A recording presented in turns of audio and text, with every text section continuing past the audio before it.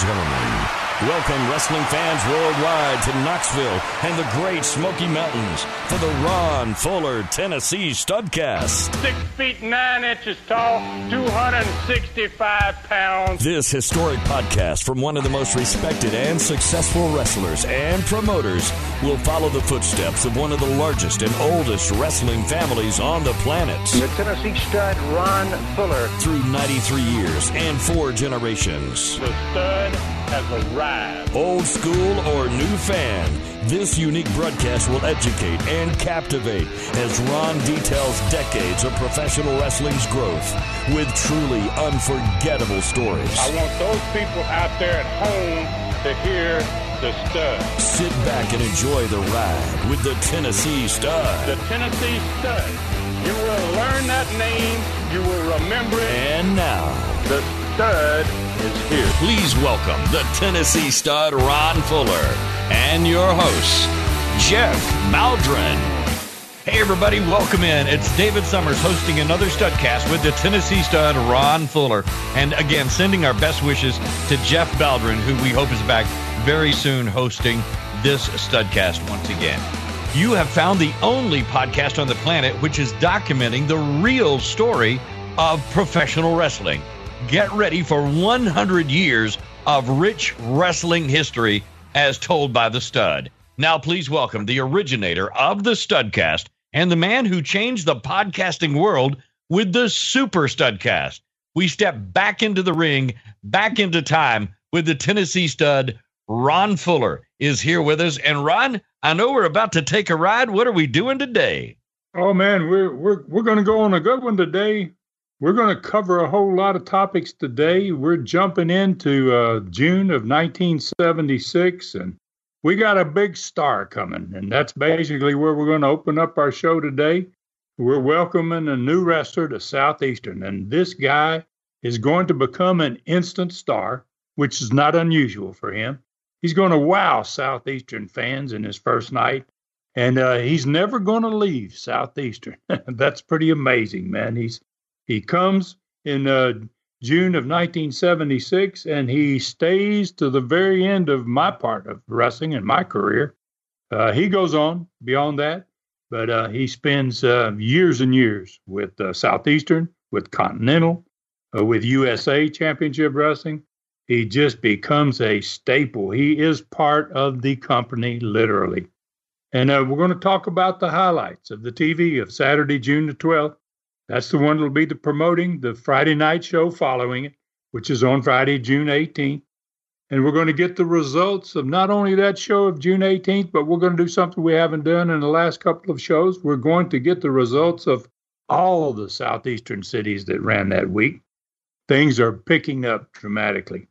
Next, we're going to do the first ever Southeastern Championship title change in another city. Traditionally, Knoxville's been the center.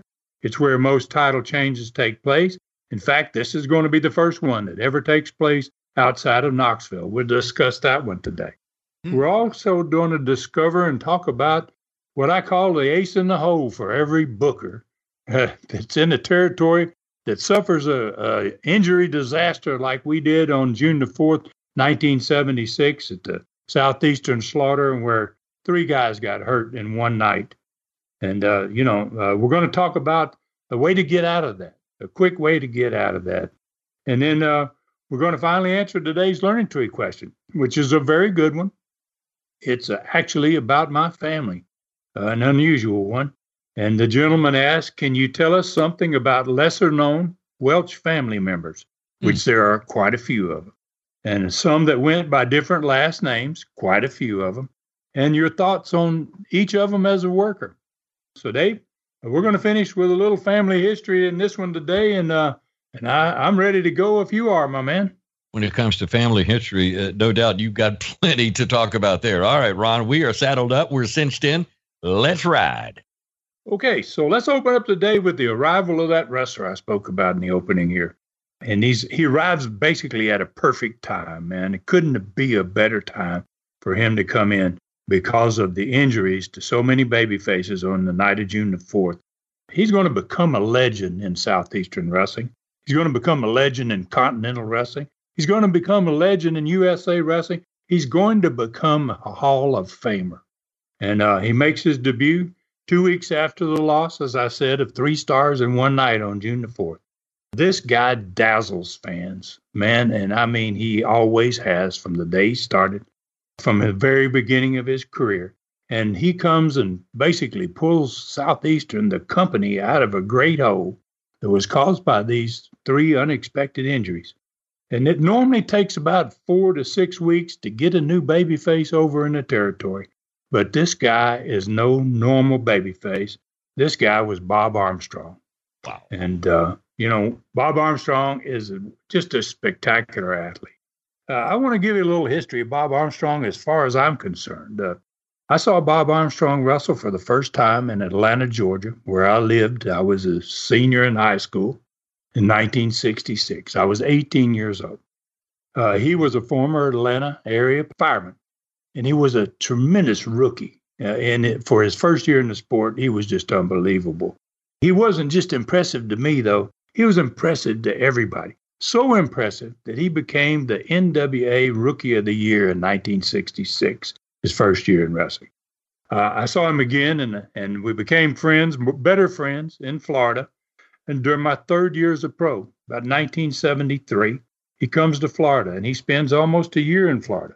He set that state on fire, just like he had done in the state of Georgia when he was there. And it was at that point, long before I became a promoter/owner of a wrestling company, that I said to myself, if I ever own a territory, this is the guy right here that I want in it. And so in 1974, I become an owner of an NWA territory. And about that same time, I'm working Memphis, a lot of shows for Jerry Jarrett. I'm the Southern Heavyweight Champion. And guess who shows up again? Bob Armstrong. And we get to be even closer friends. And I begin then to try to get him to come to Knoxville to wrestle for me full time for Southeastern. It takes a year and a half for that to happen. So on Friday night, June 18th, 1976, Bob Armstrong makes his first appearance in Southeastern Wrestling in the amphitheater in Chilhowie Park. Let's just talk about that card in the amphitheater that night. It was the 2nd annual Southeastern Summer Battle Royal. 14 men vying for $5,000 prize going to the winner. First match on that main event, basically, there are a lot of matches on this card, but the main event, it was a loser leave Southeastern. That doesn't mean just leave Knoxville. They leave Southeastern. They're gone entirely. Robert Fuller against Super Avenger number 2, who was Tarzan Baxter from Dothan, Alabama. Yeah. And so this is a loser leave. It's going to be the last match for one of these 2 guys. The Texas Death Match on this card, Jimmy Golden against Tora Tanaka. There's a 6-man tag on this card. It's got Ron Wright and Mike Stallings with a new partner. People don't know who he is. Bob Armstrong's his name. And they're going to be against Carl Von Steiger, Norvell Austin, and Homer Odell. Carl Von Steiger's a new heel in the territory. Only there 1 week before, he's in the 6-man tag up toward the top of the card already. The next match on this card, I put a lot of thought into it. Louis Tillett was the guy that was involved in this match, and he had just arrived the week before. Louis was an excellent heel and a pretty darn good booker as well. He was from Montreal, Canada, and he fit the mold of those great heels that came out of Montreal. The Vachon brothers, Joe LeDuc, Ronnie Garvin, great examples of tough heels, great heels that came out of Montreal, Canada. So I first saw Louis Tillett in the same year as I saw Bob Armstrong in 1966. He was working Georgia. He was a veteran already. He had booked some territories at that point already in his career. He and my father had a tremendous run that year in Georgia, based around the Georgia Heavyweight Championship. This was his 2nd appearance in Southeastern. He had been there the Friday before, but Friday before, I had to use him as a babyface. I wanted to bring him as a heel, but I just had these injuries to 2 babyfaces. Me and Don Carson was both a babyface, and we are both gone overnight. And so I had to put him on this card as a babyface. Same thing I did the week before. So, in dealing with this with Louis Tillett here, and I really wanted to push Louis Tillett. I knew he had tremendous talent. So, as a booker, it just hit me one day, as angles often do when you book, when you do that for a living, you seem to be thinking about wrestling all the time. It just hit me. It struck me that, there I was stuck with this Ron Wright and Don Carson angle in which I'd worked the angle, and Carson got hurt the same night. Wasn't able to finish the angle, basically. It was a lost angle. But I got to thinking about it. If I took Louis Tillett and I put him in the right position, I'd be able to get a new heel over fast, plus put the heat instantly back on Carson. So I talked to Don Carson 2 days on a Monday, 2 days after he had this bad knee injury. And I knew he was going to be out, but I also knew he was going to need some money before he was going to be able to get back in the ring. As most wrestlers, he didn't have an insurance policy. He didn't even have insurance to get his knee done. He had to pay for that himself. And he certainly didn't have cash in the bank to last him very long. So I wanted to get him back involved before he could actually wrestle. So we talked about an angle that I had in mind. And I'm going to kind of explain that angle and the way a booker's mind works for fans out there. With this angle, I could lay a foundation for Tillett's arrival just 1 week after Carson got hurt. It's not going to be just a coincidence, This angle is going to make it something other than just a coincidence that along comes Louis Tillett immediately after Carson gets injured. Carson, he's going to be secretly involved in this arrival of Louis Tillett. And he was there basically, Tillett was, to help Carson get even with Ron Wright for the injury Ron Wright gave to him. So Louis is going to arrive as a babyface, and he's going to get friendly with Ron Wright. And then he's going to push an issue and find a spot in which he can get Ron Wright to tag up with him, just like Carson had. When Carson turned babyface, he wanted to tag with Ron Wright, and then he turned on Wright. Well, Louis Tillett's going to do basically the same thing Carson did. And Carson's behind all this. He's planning it. So the partner, he's going to turn on Ron Wright, just like Don Carson did. And Carson is going to return into the storyline on crutches, because he's going to be on crutches for a long time. He's got a legitimate injury, and he's going to manage, guess who? Louis Tillett. So fans will discover that the mastermind behind this whole plot with Louis Tillett against Ron Wright is going to be Don Carson trying to get even. It's going to create a long program for me that I'm going to need in the summer of '76 because I'm out. That we're short of baby faces, good baby faces that are over. And thank goodness we got a guy like Bob Armstrong that's shown up.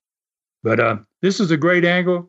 It's going to give Carson the ability to come back as a manager, be able to make himself some money. And it's also going to put a lot of heat fast on the brand new heel, Louis Tillett. And it's going to put heat on Carson as well once people figure out Carson was behind it. Carson loved the idea, and he knew Louis' work as a heel. He'd familiar with seeing Louis work, and he'd worked for him when Louis was booking. So he knew Louis' ability, and Carson thought it would be a great angle. So on this card, on this night, Louis Tillett is on there as a babyface, not as a heel, and he's working against a heel, Don Lambert. Soon he's going to make his turn to heel. When he does, it's going to add another great angle to business in the summer of 1976. So let's get back 6 days earlier to the television on Saturday afternoon of June the 12th that's going to publicize this TV. Now, I'm just going to do some of the highlights, not going to give the whole TV. This show is a really good show. I mean, Les opens the show with a bang right off the bat for the fans. He reminds fans that last week, Carson was injured on Friday night and did not show up for the TV the following day. For last Saturday, he's talking about. Carson didn't come to TV on Saturday. And then he held up a newspaper that he had bought that morning on his way to TV. And he said, as he looked at the paper, he said, I'm going to read you a short note that's in the sports page this morning of the Knoxville Journal. And this is what he reads. This is what the Knoxville Journal had posted that morning in the paper.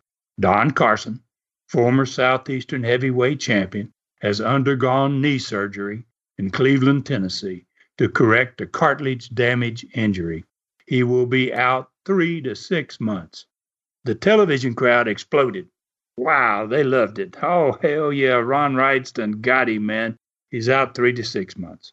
So Les is really into this television, and he is really on the spot. So immediately he says, could Jimmy Golden come out here and join me at the set?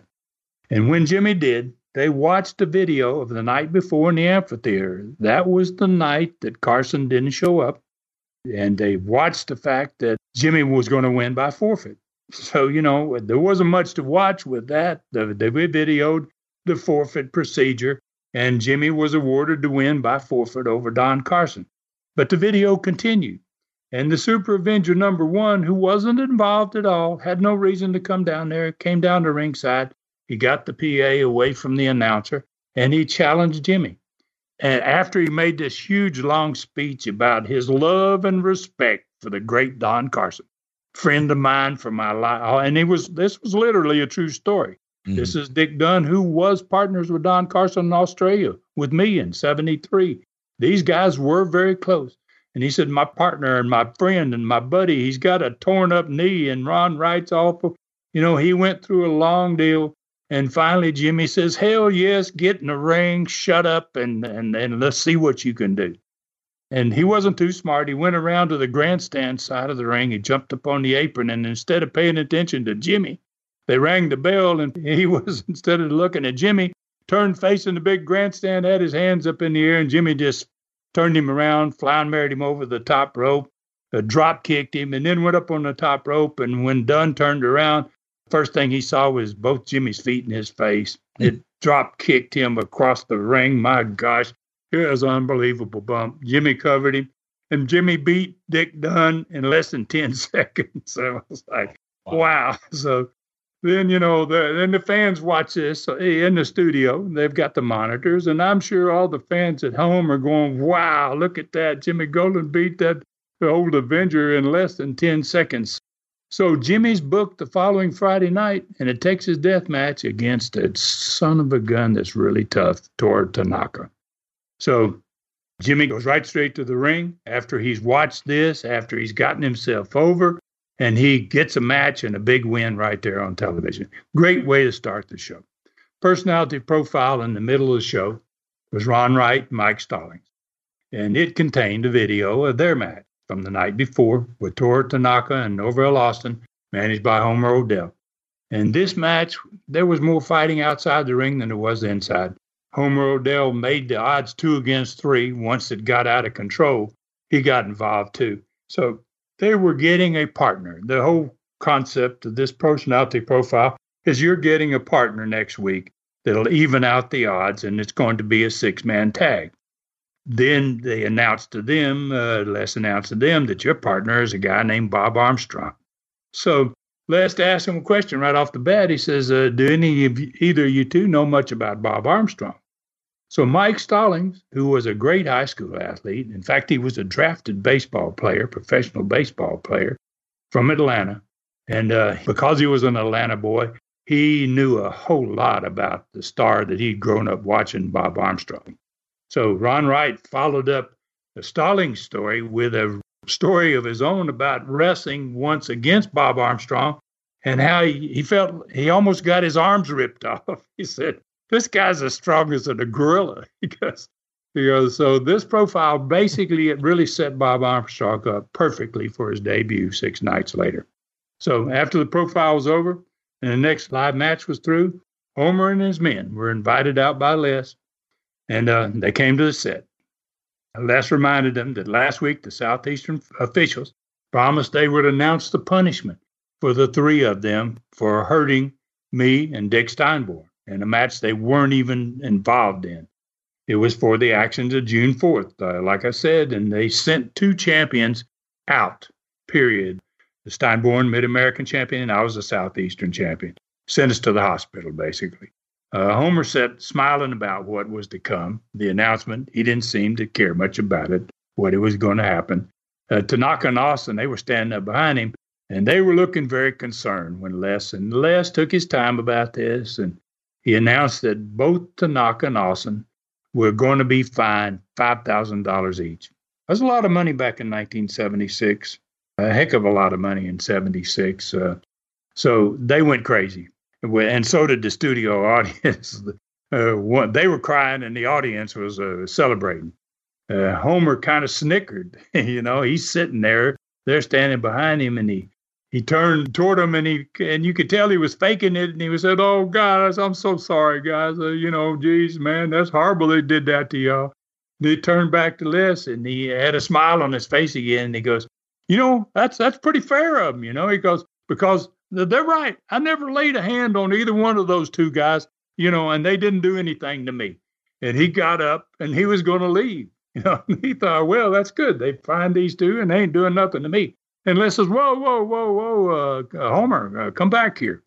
Well, Tanaka and Norvell, they're pretty pissed. And they were mad at Homer too. So they just went on to the dressing room. So Homer comes back and he sits down again by himself this time.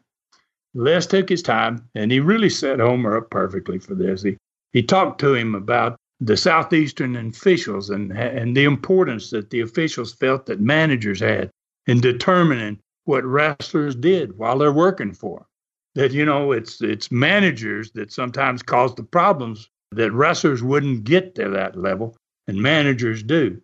And that the officials felt like Tanaka and Austin had definitely some responsibility for what happened at the Southeastern slaughter, that Les mentioned it again, the Friday before.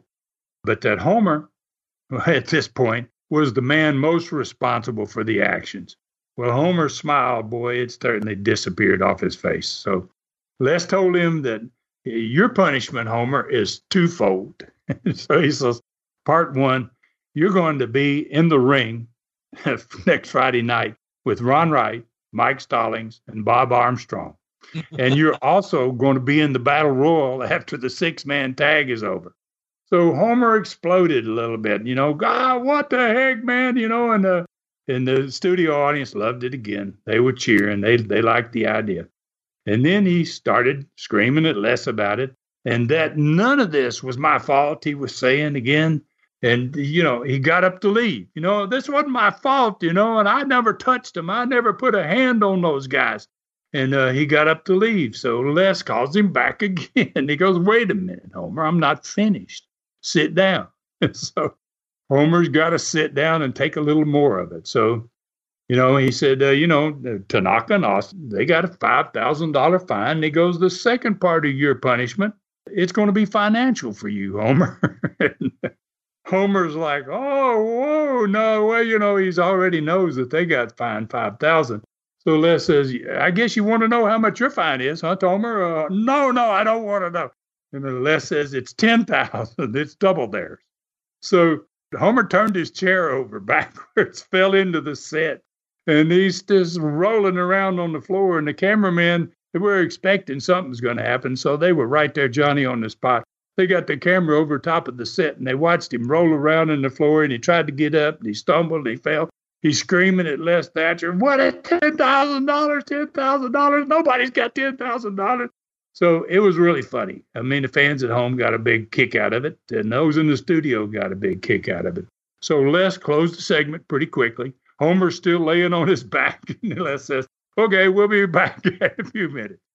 It was a hell of an ending to that part of it. So Homer and Tanaka and Austin in the ring, the very next match on TV. And they took the whole deal out on those two boys. They had two job boys on TV, and they bloodied up both of them, and we had to carry them. Guys went down and carried them out of the ring. And then they got on the last interview of the show, and Homer ran Les off the set. Get out of here. I don't want you here, and we're going to talk about what's really going on here. And he told everyone in the studio at home that there was a war now between him and Southeastern Wrestling, and that the so-called Southeastern Wrestling officials just stunk. That was all there was to it. He added that the first $5,000 to be paid back was going to be won the next Friday night in the Battle Royal, and that's where the first $5,000 was coming from. The scene had been set. The following Friday night, we had put more than 5,000 people in the amphitheater again. We had dropped off by about 500 people the week before, after the guys got hurt, me being one of them. And now we're going to jump back to 5,000, and we're going to begin the assault at the all-time record of 6,000 in that facility in that Chilhowee Park by the end of that summer. Man, it really sounds like great TV. How did the matches go the next Friday night after that big build-up? Well, Butch Malone won the first match over Super Avenger. It was a very good match. Obviously, two great workers. Dick Dunn in the first match, it's not a spot he's accustomed to. And neither was Butch Malone. But that tells you that the talent is improving. Louis Tillett, the Don Lambrick match, was more than just a match to me as a booker. As I mentioned earlier in the Studcast, Louis was going to get the first push to the top of the heels, or in that direction, to fill the void of Don Carson's injury. Had to have it. And I'd made up our mind, and Carson was all for it, that Louis was the man.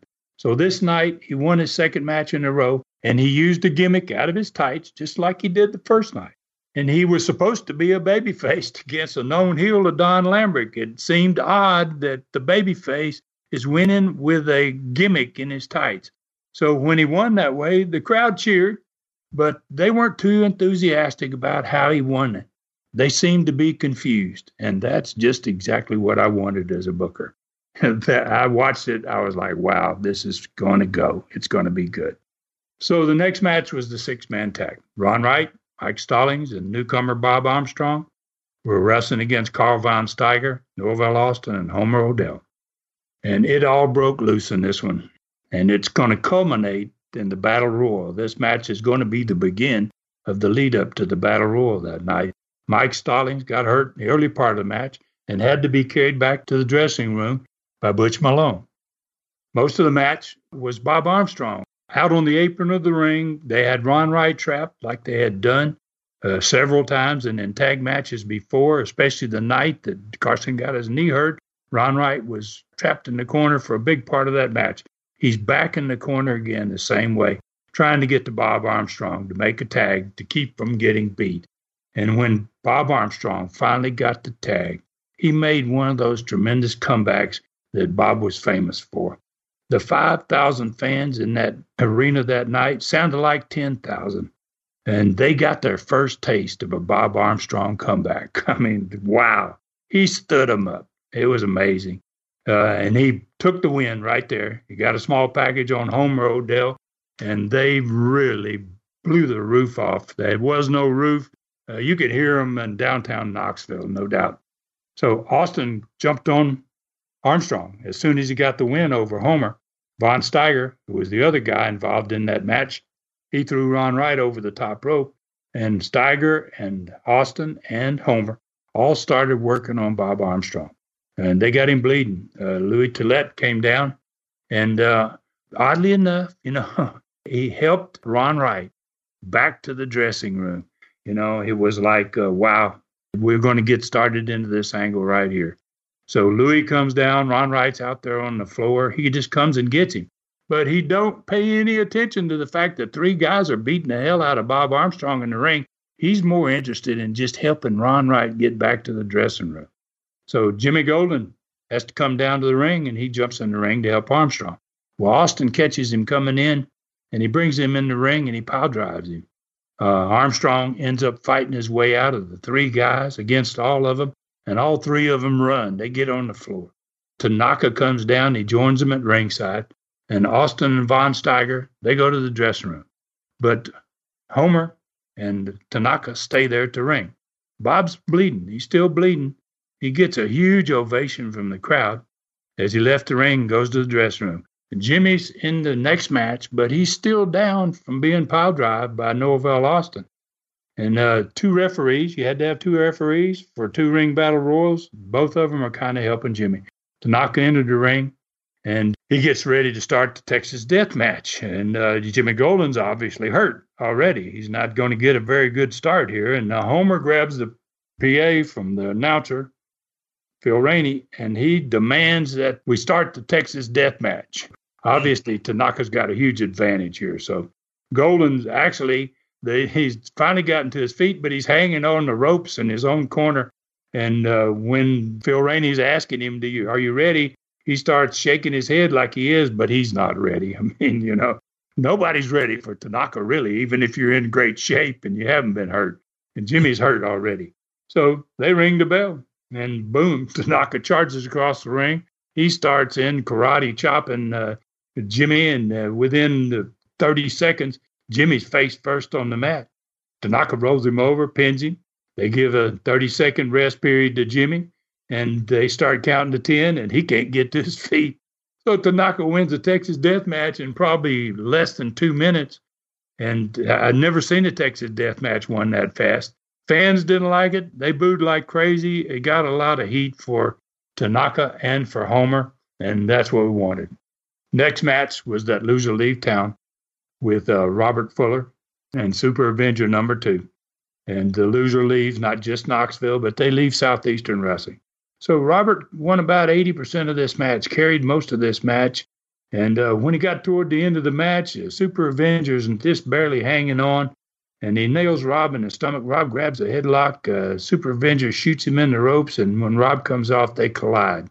Rob goes backwards, head first, out into the concrete. And Super Avenger goes back and slams into the referee. Now, the Avenger and the referee's down. Rob's down on his back on the outside of the ring. Down comes Super Avenger number 1, Dick Dunn. And he grabs Rob up and he pile drives him on the concrete. That's like, wow. So I'm watching it. Then he gets Rob and he throws him back up into the ring. Well, when I saw him pile drive him, I started down to the ring. I've got my arm in a sling. I'm not able to do much, that's for sure. But I got to do something here. So after he gives him the pile driver, then I grab him. The Avenger rolls Rob back into the ring, and before he can get in the ring, I grab him from behind by the back of his mask, and I run him head first into the steel post. So now the Avenger's on the concrete, and Rob's in the ring, but they're both down. The referee finally gets up, and he starts to count them both out. Whoever gets their feet is going to win this match. And so Rob gets up at the count of 8. The Avenger never gets off the concrete. Referee rings the bell, and he raised Rob's hand. It was going to be the last night that the Avengers and the Super Avengers and the Superstars were ever going to wrestle in Southeastern Wrestling. It was a really, really good match. So then the Battle Royal for $5,000 is the last match. All 7 of the heels involved in the card that night come to the ring. Only 4 baby faces are able to come down and be in the Battle Royal. Mike Stallings is out. Robert Fuller's out. He can't get out. He's just been pile-drived on the concrete a few minutes before the match. And Jimmy's really out. He's been beat the hell out of. So none of those 3 can make it into the Royal at all. And only 4 baby faces are in the ring. It's going to be Ron Wright. It's going to be Butch Malone. And Louis Tillett, who's really not a baby face, but nobody knows it. And Bob Armstrong. So Armstrong's already bleeding from the match before. He's taped a cloth bandage around his head. It's all bloody too, but it's something to keep the blood out of his eyes until they're going to yank it off, which they are going to do right away. So it was the most lopsided Battle Royal I ever saw. It almost had twice as many heels in the ring as there were baby faces at the beginning of it. So it looked like a massacre, the whole thing. The last 4 in the ring was Homer Odell, Tor Tanaka, Norvell Austin, and 1 babyface, Bob Armstrong, by himself. So Bob was already bloody. And I mean, he was bloody when he left the ring the first match. Now he's bloody all the way down to his tights. He's really, really looking bad. So he finally wins this Battle Royal against those 3 heels. He throws them all out, and Tanaka's the last one to go. And when he tossed Tanaka out, that 5,000 people went absolutely berserk. That was the last thing they thought was going to happen. The ringsiders and the fans from the grandstand, they mobbed him when he left the ring. I'd never seen anyone over that strong and that fast the first night they wrestled someplace. It was just amazing how much the fans got into Bob Armstrong the very first time they saw him. He was definitely going to help me, obviously, and my company to get past the Southeastern Slaughter for darn sure. Man, that is an amazing night, Ron. This is a great place for taking a break. We'll do that right now, and we'll come back with the rest of that week's results coming up on this Studcast. Every Super Studcast is unique. Super Studcast number 29 has been the all-time record setter so far at tnstud.com or patreon.com/studcast. It is the longest Super Studcast so far at more than 4 hours. It is much more than just Ron Fuller and Brian Last telling the Jim Barnett story. Everyone wanted a piece of this one to tell their own experiences with the legendary Jim Barnett, Jim Cornette, Kevin Sullivan, Dr. D. David Schultz, Robert Fuller, Les Thatcher, Jimmy Golden, and Southeastern Pensacola TV commentator Charlie Platt all contribute to this truly historical look at maybe the most successful, controversial, and colorful wrestling promoter in the history of the sport. At tnstud.com or patreon.com/studcast. Only $2.99.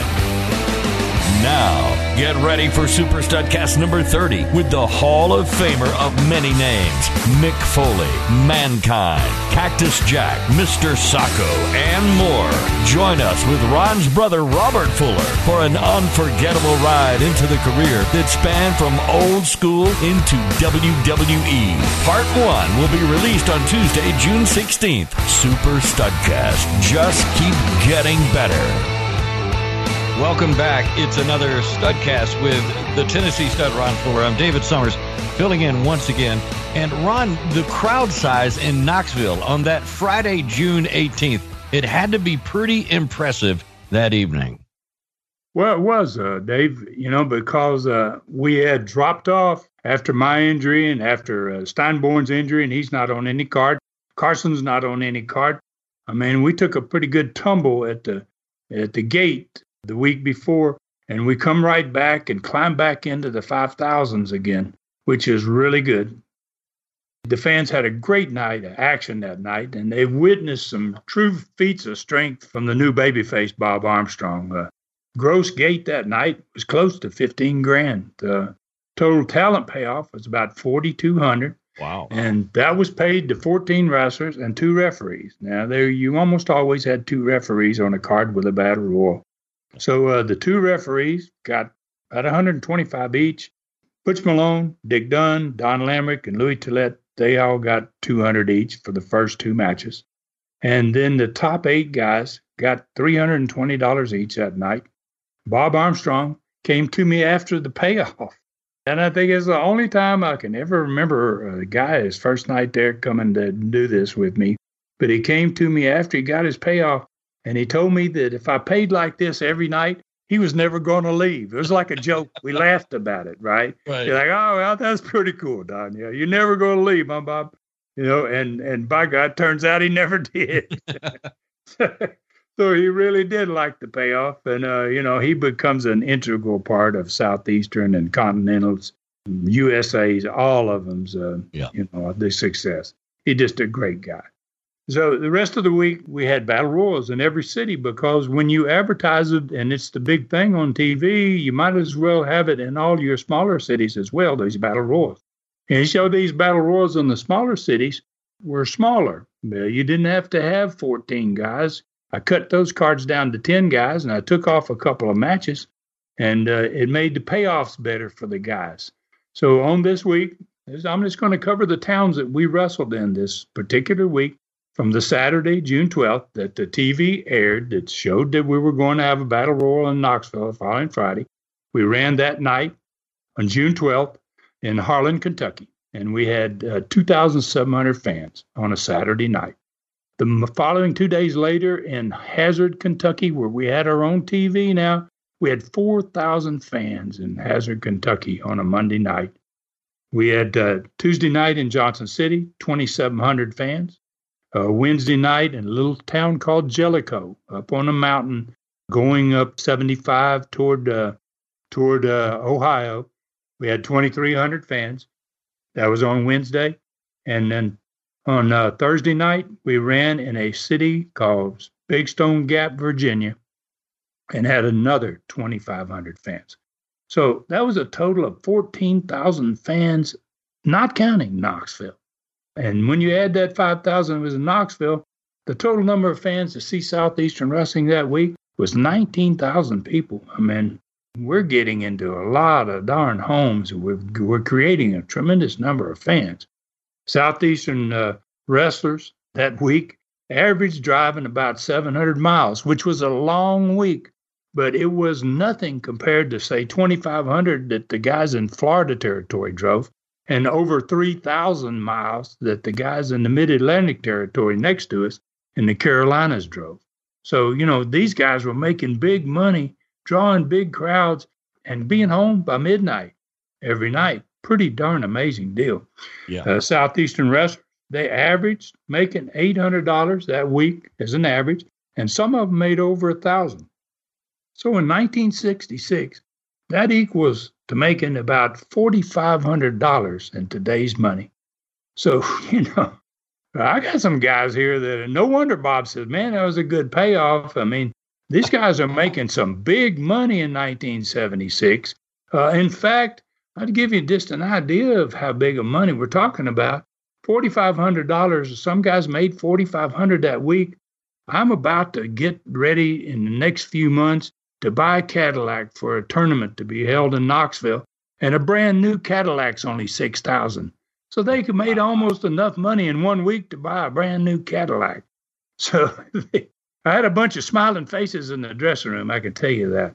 And this was about the time that Southeastern started to become the best little territory in the world that we got to be called. And but we weren't finished yet.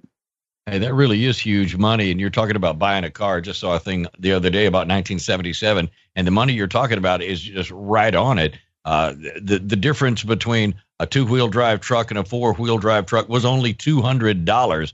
So, but a Cadillac for that amount of money in that day, that's pretty awesome. All right. So you said in the opening that we were going to hear about the first Southeastern title change in a city other than Knoxville.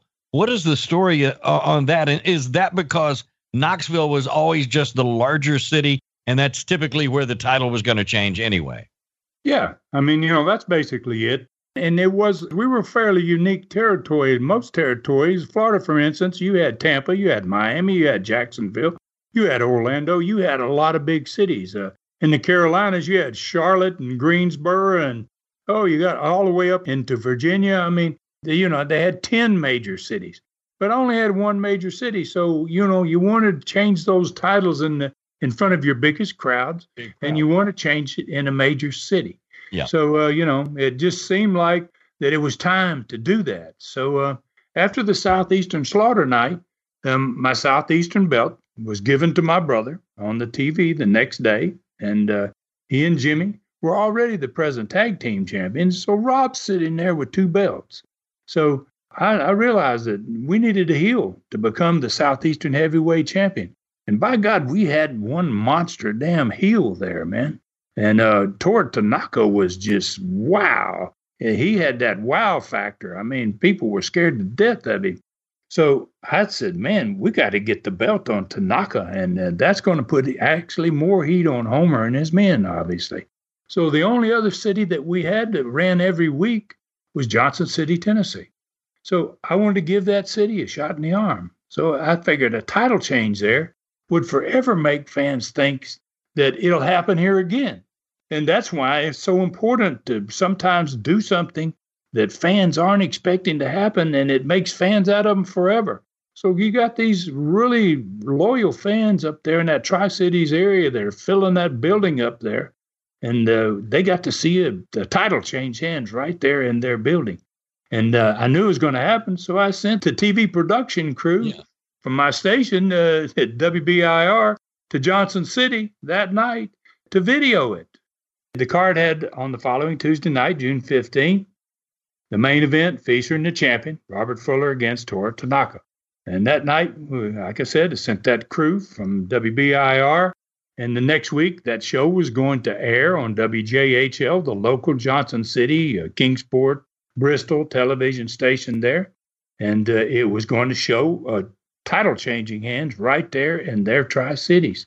So it was a heck of an idea. And we showed the match back then on the following Saturday on June 19th in Knoxville on that television. It is a good idea, a good concept. In fact, the main event for the next Studcast in Knoxville, the one we're going to be talking about Friday night, June the 25th, that main event is going to be Tor Tanaka defending his championship against Bob Armstrong. Now, that's two titans right there battling for the Southeastern Championship, for sure. That is going to be a huge night. You're going to tell us about that next week. You also mentioned in the opening an ace in the hole for bookers to recover from unexpected wrestler injuries. What is that all about? Well, it's like a little booking lesson for fans. We just talked about it today. It's kind of the focus of today's Studcast. The Battle Royal, it's every booker's crutch for injuries. I mean, Battle Royals are a surefire way to jump your house whenever you want to put one of them on the card. And that's truly amazing that it's always been that way. The trick is that you can't give people too many Battle Royals or they lose their steam. They're not as big an event. So if you only run one or maybe two Battle Royals during an entire year, you're going to, every time you book a Battle Royal, have a good crowd, no matter what. And we were in a position where we needed help at this point. Didn't have the baby faces that I needed. We had a new one that was going to get over great, but he wasn't over yet. And we needed a little oomph, a little push. So, I had started out the year before in 1975 having the Battle Royal in July, in the very middle of the summer. I wanted to do that in 1976, but after that July 4th night, where so many guys got hurt, I had to move my Battle Royal forward into June. So thankfully, it worked for me. And, it brought the crowd back over 5,000 again. And what it did is the finish in the Battle Royal, it set the stage for next week's Studcast with Armstrong and Tanaka for the championship. So it was a great thing to do. It was an easy fix for bookers that had themselves in a rut. And the smart booker didn't overdo it. He didn't book it too often because then it doesn't get you out of the rut. But guys that kind of figure out how to do it, you give them maybe two of these a year, and it's pretty much an instant bigger house. Amazing stuff. Yeah, you've said more than once, leave them wanting more, and that's exactly the concept that you're talking about that. All right, Ron, it's a great time for us to freshen up our cold drink and get that lesson under the learning tree. So what's going on for today?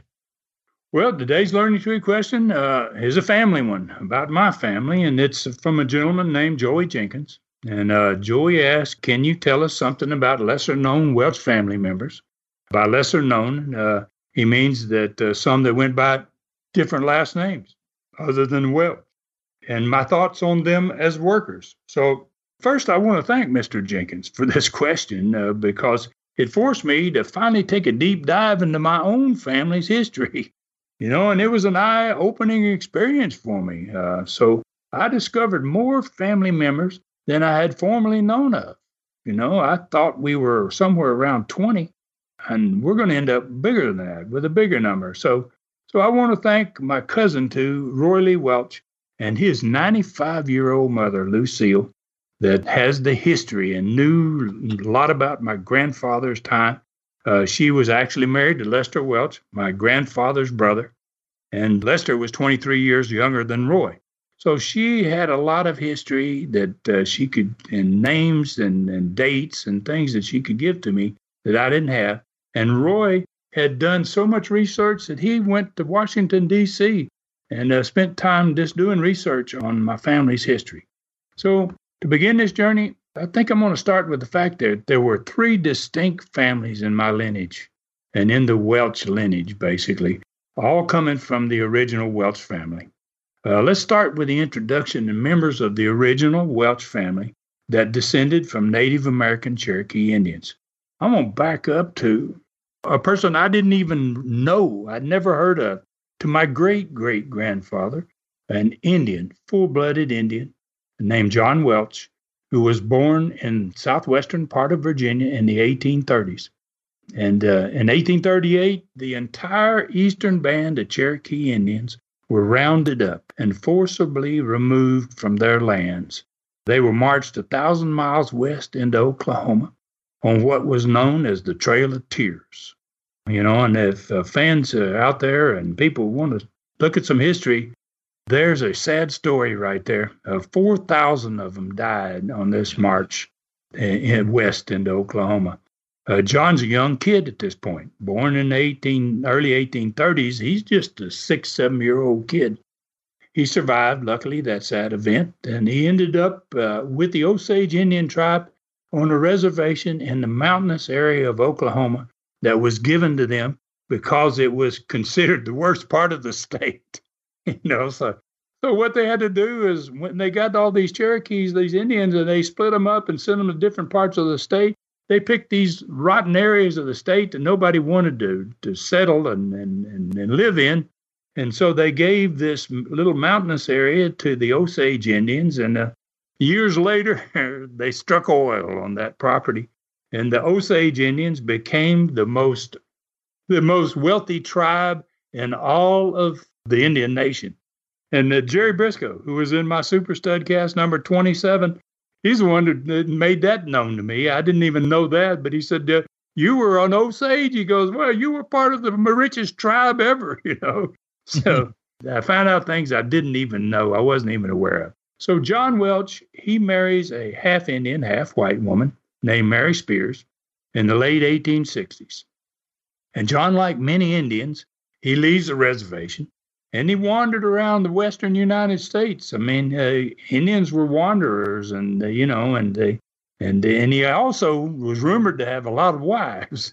I guess that was the custom too. If you were wandering around, you end up getting married more than once or whatever. But he was also an entrepreneur. This guy must have been a very sharp guy. In fact, he ended up owning a 30-mile railroad in California. 30 miles. So, he had a lot going for him. So my great-grandfather comes along. His name is Ed Welch. He's born in 1870 in Texas. And he, too, is a wanderer. And he marries a white woman. She's a full-blooded white woman. Her name is Bird, and she was from Arkansas and born in 1899. So Ed, he don't follow in his father's footsteps. He's more of a wild and free Indian, like a crazy horse. I mean, he's probably like his father in the fact that he probably had more than one wife. I don't doubt that Ed probably did have more than one wife. And the story about Ed is Ed had the opportunity. He was notified when he was probably 20 years old that his dad, John Welch, had died in California and that he could inherit his dad's 30-mile railroad. And Ed didn't even go to California to get the railroad. So, it's kind of strange, he's certainly not got the dang push and the brains to become the big guy that his father did. So Ed follows by having children, and obviously these are where the first wrestlers in the Welch family are going to come from. So in 1901, my grandfather, Roy Welch, was born in Sallisaw, Oklahoma. And Ed and Bird, that's his father and mother, they're going to have 7 children. And those children are going to span out over 25 years. They're going to have the first one in 1901 and the last one in 1926. So I mean, that's a feat in itself, a 25-year span of having kids. Yeah. So for fans that have never heard these before, the first 5 episodes of the Studcast tell a lot of stories about Ed, my great-grandfather, and a heck of a lot of stories about my grandfather, Roy Welch. So if you'd like to go back and listen to those first 5 episodes, if you've never heard them, I think you'll find them very interesting. Roy's birth was the beginning, obviously, of the Welch wrestling family, and it's going to become the largest wrestling family on earth. So let's take a look at the 4 sons and the 1 daughter of that first generation, the sons and daughters of Ed and Bird Welch. Roy, the oldest, born in Oklahoma, like I said, in 1901. Irby, who will change his name to Herb. Irby is going to become Herb. He's born in 1903 in Marble City, Texas. Jack, his next brother, was born in 1905 in Tulsa, Oklahoma. Now you can see one's born in Oklahoma, next one in Texas, the next one back to Oklahoma. Lester is going to be born in 1924, 23 years after Roy, in Texas. And all of these 4 brothers are going to become not just wrestlers, but they're going to become promoters as well. So let's talk about these first 4. There was a sister that was born in that family named Bonnie in 1910 that she's going to marry a guy named Virgil Hatfield. And from that marriage is going to come another branch of the Welch wrestling family known as the Fields. So I'm going to start, Mr. Jenkins, with the original family member that I just described from this first generation and followed these lineage of these four brothers and sisters all the way through each of them's children and everything so that I can make this fairly easy, hopefully, to keep up with as we start counting numbers of the members of the Welch family. So let's start at the first. And I'm going to assign a number to each one of these members as I introduce them so it'll be easy to keep up with the total number. So Roy Welch, he's number one on the list. He's the foundation of the family. He was a great shooter. And I'm going to answer Mr. Jenkins' questions about what kind of workers they were. And that Roy was a great shooter. He was a great worker. He was a great promoter. And he was a vicious and horrifying person, the old-time wrestlers told me. I mean, they were all scared of Roy. Roy was something else. He not only builds one of the biggest wrestling territories in the world, he builds one of the biggest dairies in the South in his same lifetime. He's going to have a son and a daughter. His son is named Edward Welch. That's my father, who changed his wrestling name to Buddy Fuller soon after he started. So Buddy Fuller is going to be number two. And my dad was a great shooter. He was a great worker. He was a great promoter. He was a builder of territories and drew some of the largest crowds in the history of the sport, especially in the southern United States and out in West and Arizona. He had two sons, obviously. One is me. I'm going to be number three, and my brother, Robert, is going to be number four. We both wrestled as Fuller, but our names were actually Welch. Obviously, Rob's a great worker and a good booker. And to this day, he's still involved in the sport. I have a son named Chad Welch. He's going to be number five. He had one professional match in Birmingham, Alabama in 2003. So he is number five in the family that's been in the ring or involved in wrestling. Roy had a daughter named Ruby. She married a man named Bill Golden. Bill is going to be number six. He was a referee, and he was a darn good promoter as well. Bill had a son named Jimmy Golden, and Jimmy Golden is number seven. Jimmy is a fantastic worker, and he still wrestles sometimes, and more than 50 years now in the ring. I mean, Jimmy's pretty amazing. Jimmy has a son, number 8, named Bobby Golden. That's a good worker, and he's presently active in wrestling. He still wrestles in the Tennessee area. So from Roy to Bobby Golden, there are 8 wrestlers and promoters in Roy's lineage. Let's go to the second brother, Herb Welch. We'll call him number 9. He was a shooter, promoter, great worker, and a great trainer. Just to prove that, he trained Dr. D. David Schultz. He trained the Honky Tonk Man, and he trained Coco Beware. So, I mean, you know, he has great skills as a trainer. Herb had 2 sons. Doyle, that'll be number 10, was not in the business long, but he was a pretty good worker. His brother, Bobby Jean, number 11, was a worker for a short period of time and then switched over to being a referee. Neither of those 2 sons were in business long, but they were both in the ring during their time frame in the business. So from Herb's part of the family, from Herb to Bobby Jean, there's another 3. That brings the total at this point to 11. Next, we're going to talk about the brother named Jack. He was not a good wrestler, but he was a darn good promoter. He married a lady wrestler, number 13. Jack is number 12, and his wife, number 13, was a lady wrestler. I never saw any of her matches, and I never saw Jack actually wrestle. So I can't make much comments about his ability there. But that brings our total now to 13 in the family. Lester Welch, the last son, the youngest son, is the last brother, obviously the first generation. He was another great shooter, great worker, and a good promoter. He had 2 sons, Jack, or Jackie as I call him. We're going to call him number 15, and his brother Roy Lee Welch, number 16, that I mentioned in the program earlier. And both of those were good workers and promoters. And we're now at 16 members so far. So we finished the first generation with their sister. Her name was Bonnie. She married a man named Virgil Hatfield, number 17. He was a referee, never was a wrestler, but it was an excellent referee. They had 3 sons. And when their son started wrestling, about the same time as my father and Lester started wrestling, they changed their wrestling name from Hatfields to Fields. And all three of these brothers were not tall, and as the other family members, and they were also smaller in body size. So they were built a little different, and they didn't have probably quite as much success as Roy's portion of the family and Herb's portion of the families. So the oldest of these three brothers that the Hatfields have, that Virgil and Bonnie have, is Lee Fields. That's number 18. He was a darn good wrestler and a promoter. He also owned a stock car racetrack in Mobile, Alabama. You know, he got into stock car racing, and I think that's why he ended up getting out of wrestling. He had a son named Ricky Fields, and that's number 19.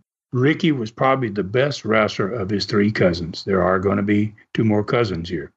So the first brother was Lee Fields. The second brother is named Bobby Fields, and he's number 20.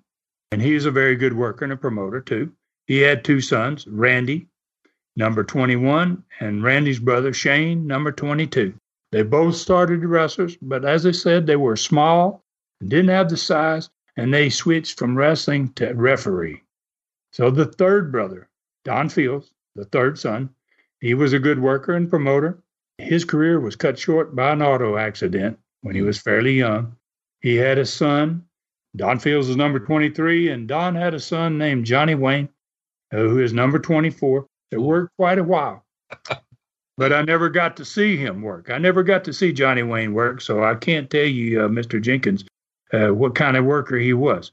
But there you have it. 24 confirmed members of my family have been in the ring or promoted wrestling events. So, Mr. Jenkins, I may have taken your questions beyond what you asked, but I appreciate the fact that you asked it, because it gave me the opportunity to reveal publicly what my entire family's background is, and the proof that my family is not only the oldest, but they're also the largest wrestling family on the planet. Yeah. So we're now 4 generations and 100 years in the ring. That is absolutely incredible. On Facebook, simply like the Ron Fuller Tennessee Stud page, and you automatically become friends with a true legend. At Twitter, follow Ron at Ron Fuller Welch. Super Studcast number 29 with Jim Barnett is an all-time record breaker. Any fan with a desire for more knowledge of the sport needs to listen to this one. You got to check it out. Ron, I think you have a surprise for the next Super Studcast, which will be number 30, Super Studcast number 30, to be released on Tuesday, June 16th. Do you want to give us a little hint on that? Yeah, I do. As a matter of fact, I'm really proud of this one. I've been working on this guy for a long, long time. He's going to be, for me, the bridge between old school and WWE. This guy is a Hall of Famer. He's done it all. He's got more names than probably any wrestler in the history of the sport. This is Mick Foley, Mankind. Wow. He is a superstar, and I'm really, really pleased to have him on. And I'm going to have him on with my brother, because he and Rob go way, way back. And I think that will just add to the program itself. So I'm really happy about it. That's going to be, as you said, Dave, released on Tuesday, June 16th. I look for that one to maybe be another record breaker that'll shove Jim Barnett out of that top spot. Mr. Sacco, Cactus Jack. I'm thinking of all the names, and you're right. Yeah. You had a ton of names. It's ridiculous. That's one to look forward to right there. All right, so where are we headed to next week? Well, we're going to take a look at the last Knoxville show of June 1976. We're going to basically break it down like we did today's show. We're going to talk about the Southeastern Championship match between two Hall of Famers, Bob Armstrong and Toru Tanaka, and they are both in the WWE Hall of Fame. And not just that Hall of Fame. Bob, I know, is in several Hall of Fames, and I'm sure so is Tanaka. So we're going to get a great business lesson for fans next week of how TV shows were recorded and how they aired, and then how they were sent from one market to another within each territory. Going to kind of do a little history lesson for fans that are kind of into how it all worked back in the day. And we're going to then have another great learning tree question as well. And, at this point, Dave, Southeastern is really catching on fire, and it's roaring into the breakout summer of 1976. And I just hope fans keep staying with us because this story gets better and better. No doubt about it. There you go. You've done it again, Ron. Congratulations. This is David Summers thanking you for joining us today and reminding you that Ron Fuller's Studcast is a production of the Arcadian Vanguard Podcast Network. Thanks for joining us today for this historic Studcast. The true story continues next week. So full Nelson your friends and point them in our direction for another ride with the Tennessee Stud. 1, 2, 3. This is David Summers saying so long from the great Smoky Mountains.